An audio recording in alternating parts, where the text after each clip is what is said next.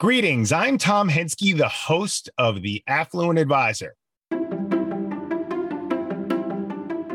With almost 3 decades under my belt in working with advisors, I found that the best way to stay current on our craft is through peer-to-peer education. It's always a great feeling when we can learn something new or just brush up on that planning technique that we haven't thought about in a while. But where do we as personal finance, tax, and estate planning experts go to sharpen the saw? The Affluent Advisor is a place where advisors, whether they be accountants, attorneys, insurance professionals, or financial planners, can come to get small, bite-sized pieces of information from our peers to keep us current and knowledgeable on a wide variety of topics. Join us on a journey to grow as practitioners, one that benefits both you and ultimately the clients that you advise.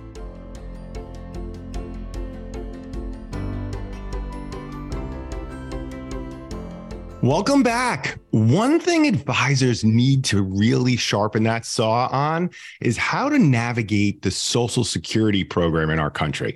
So I've been an advisor for over 28 years and been working with high net worth families to make sure that they protect that wealth. But we continue to get this question when they get in their mid 60s of, how do I handle this Social Security thingy? And I always chuckle when I hear them refer to it as thingy. But despite the fact that we all pump a significant amount of money into the Social Security Administration system through our tax dollars, few of us really understand how it works. And I find that to be so ironic. So on to speak with us today is Dave Freitag, a great resource on this subject.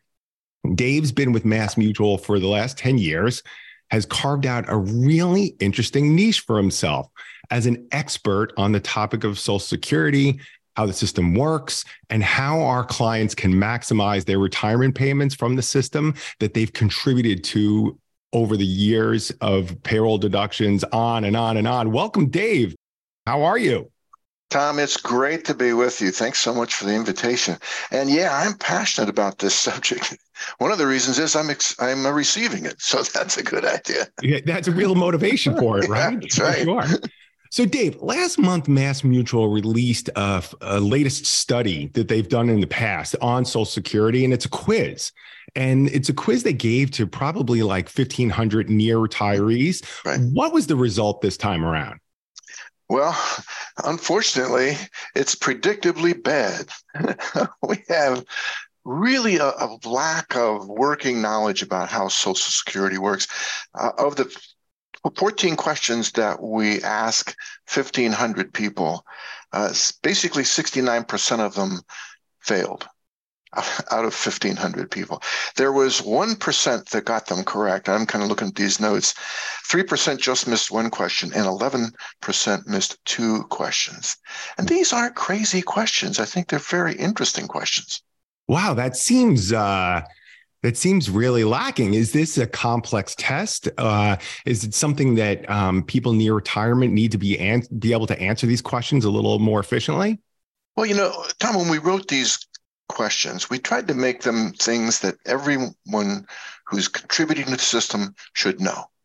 I'll give you a couple of examples. I think this is one. I'm just going to kind of quote from the study.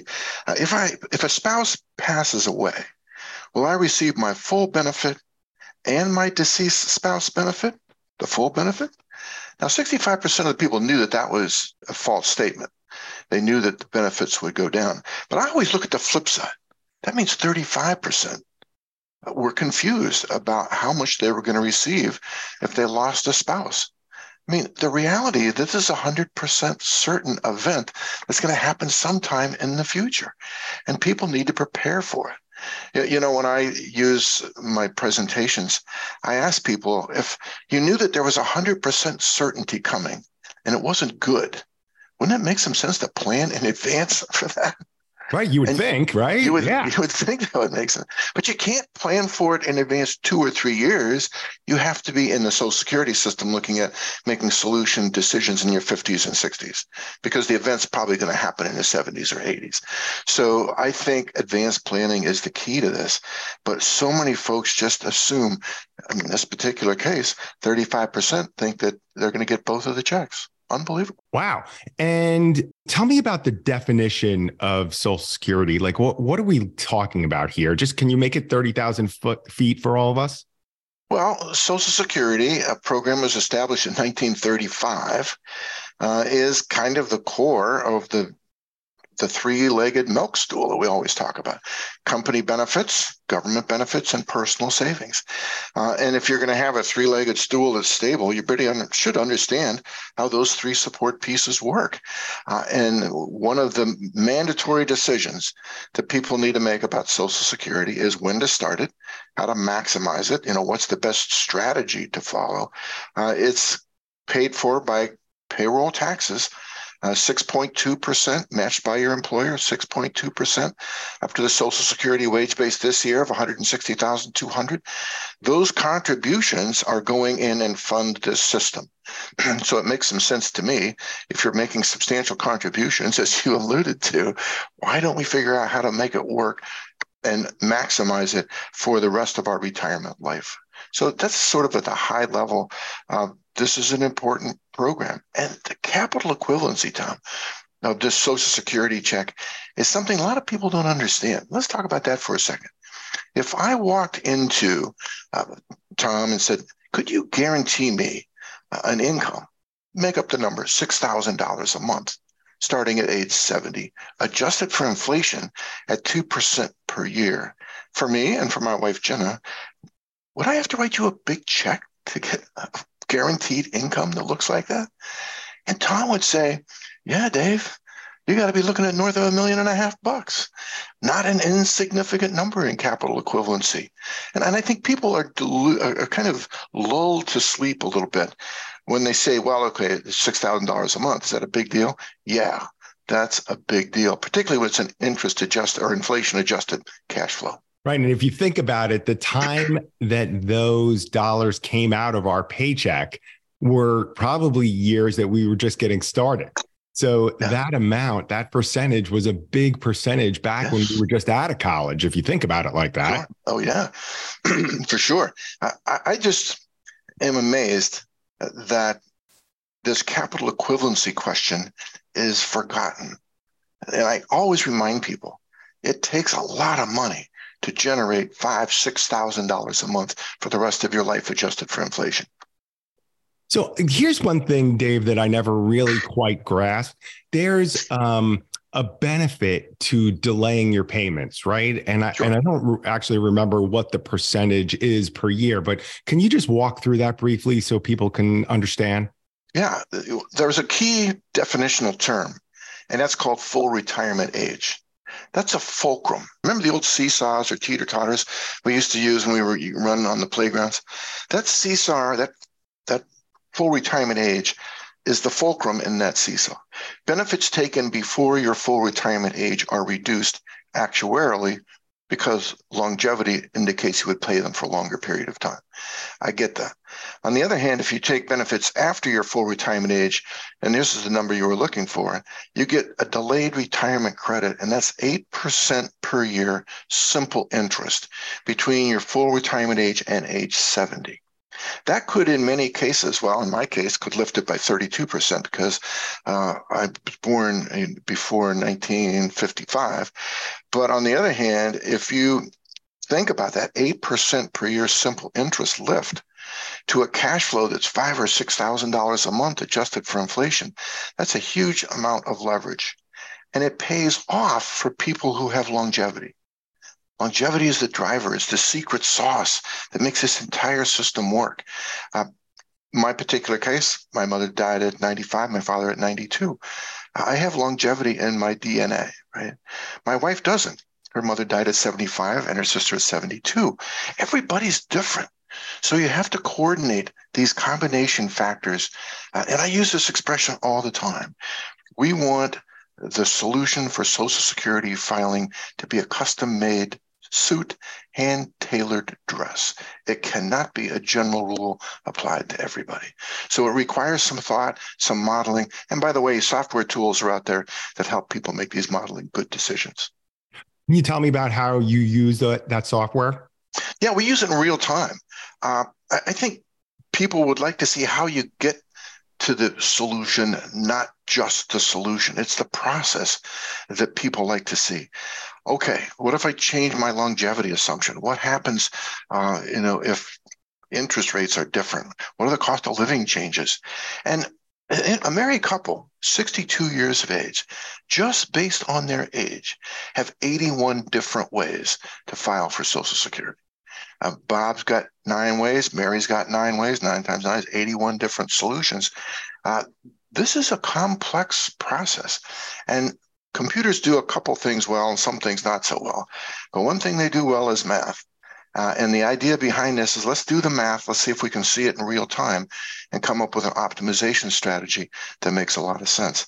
And I think that's what we're discovering with our study is that we want people to get more involved in the process.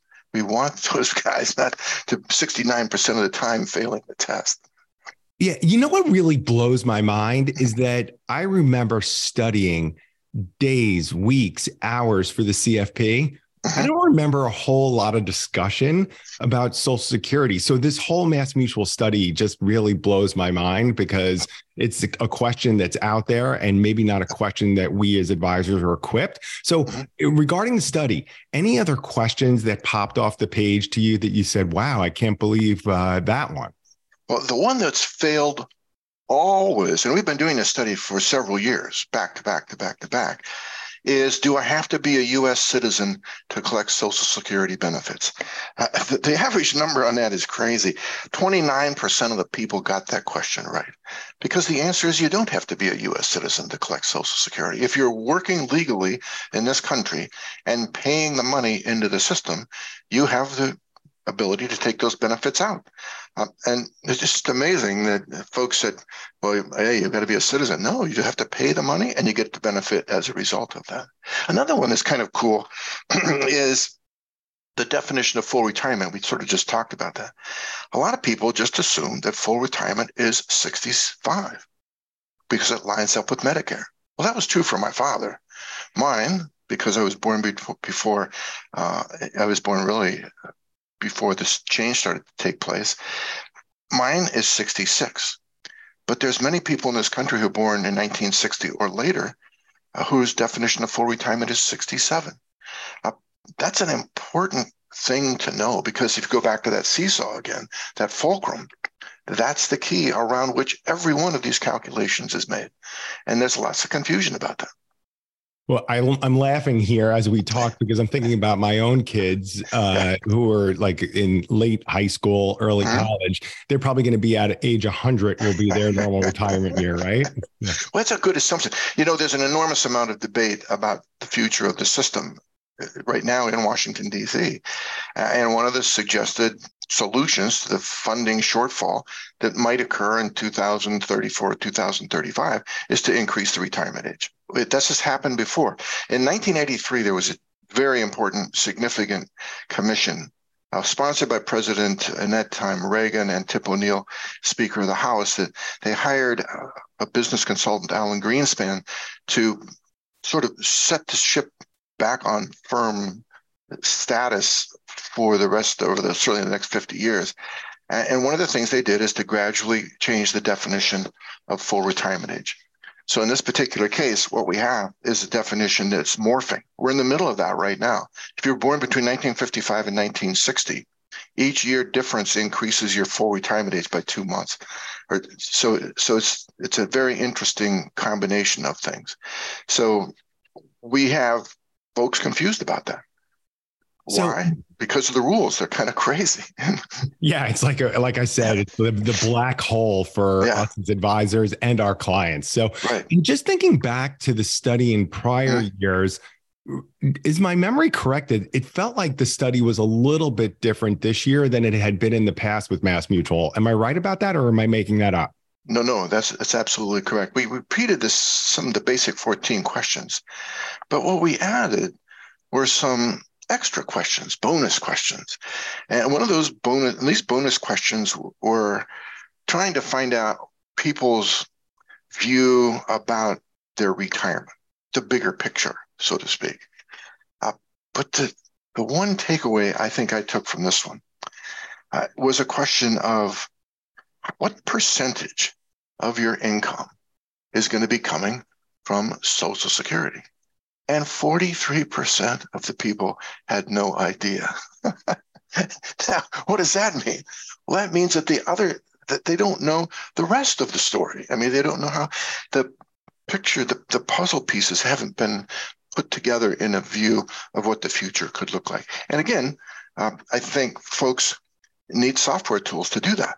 They need an opportunity to take a look at all these different components and different pictures and come up with that view for the future. So there's some confidence about decision making, and they make choices. I use this line all the time. I want people to make decisions on purpose and not by accident. The key to this whole planning process is to understand choices and make them unique and specific to you. Really interesting. Really, really interesting. Any other things that turned up in the study that retirees need to think about?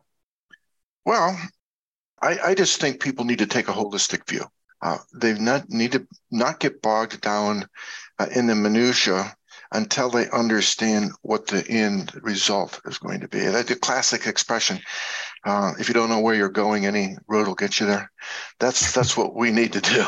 We need to have people see what's the objective. One of the most difficult questions we've found working with clients is, how much do you need? It's amazing. Well, I kind of need what I got now. Really? Is that really what you need? Or I need something different? That's a homework assignment we give to people all the time in our discussions. You've got to come back and tell me how much you need, because that's ultimately the end objective for doing the planning that we need to take.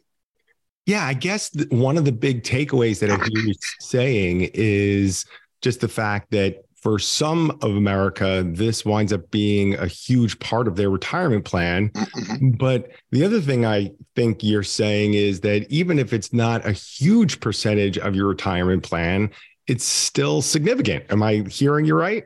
You are hearing me absolutely well. And you know, if it's not a huge part of your retirement plan, and we have lots and lots of people in that situation, this still represents a cash flow that can be used for important things.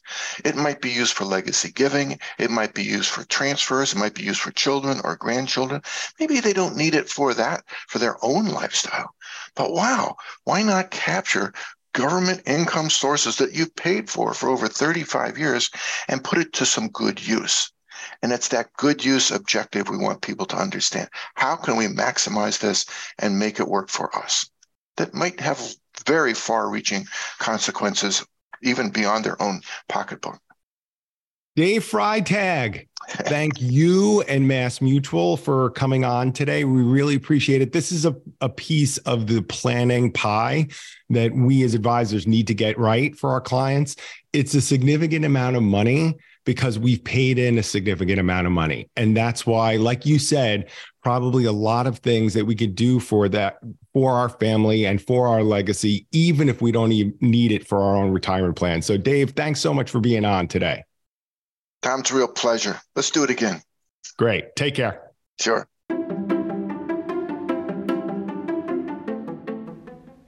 Thank you for joining us today. Please remember that any views or opinions expressed during this podcast are those of our guest and do not necessarily express those of the Affluent Insurance Advisor. While the information in this episode may concern financial matters, it is not legal or tax advice and should not be construed as such. We encourage you to consult with your legal counsel or tax advisors on these matters. Tom Henske is a registered representative and offers securities and investment advisory services through MML Investor Services, member SIPC.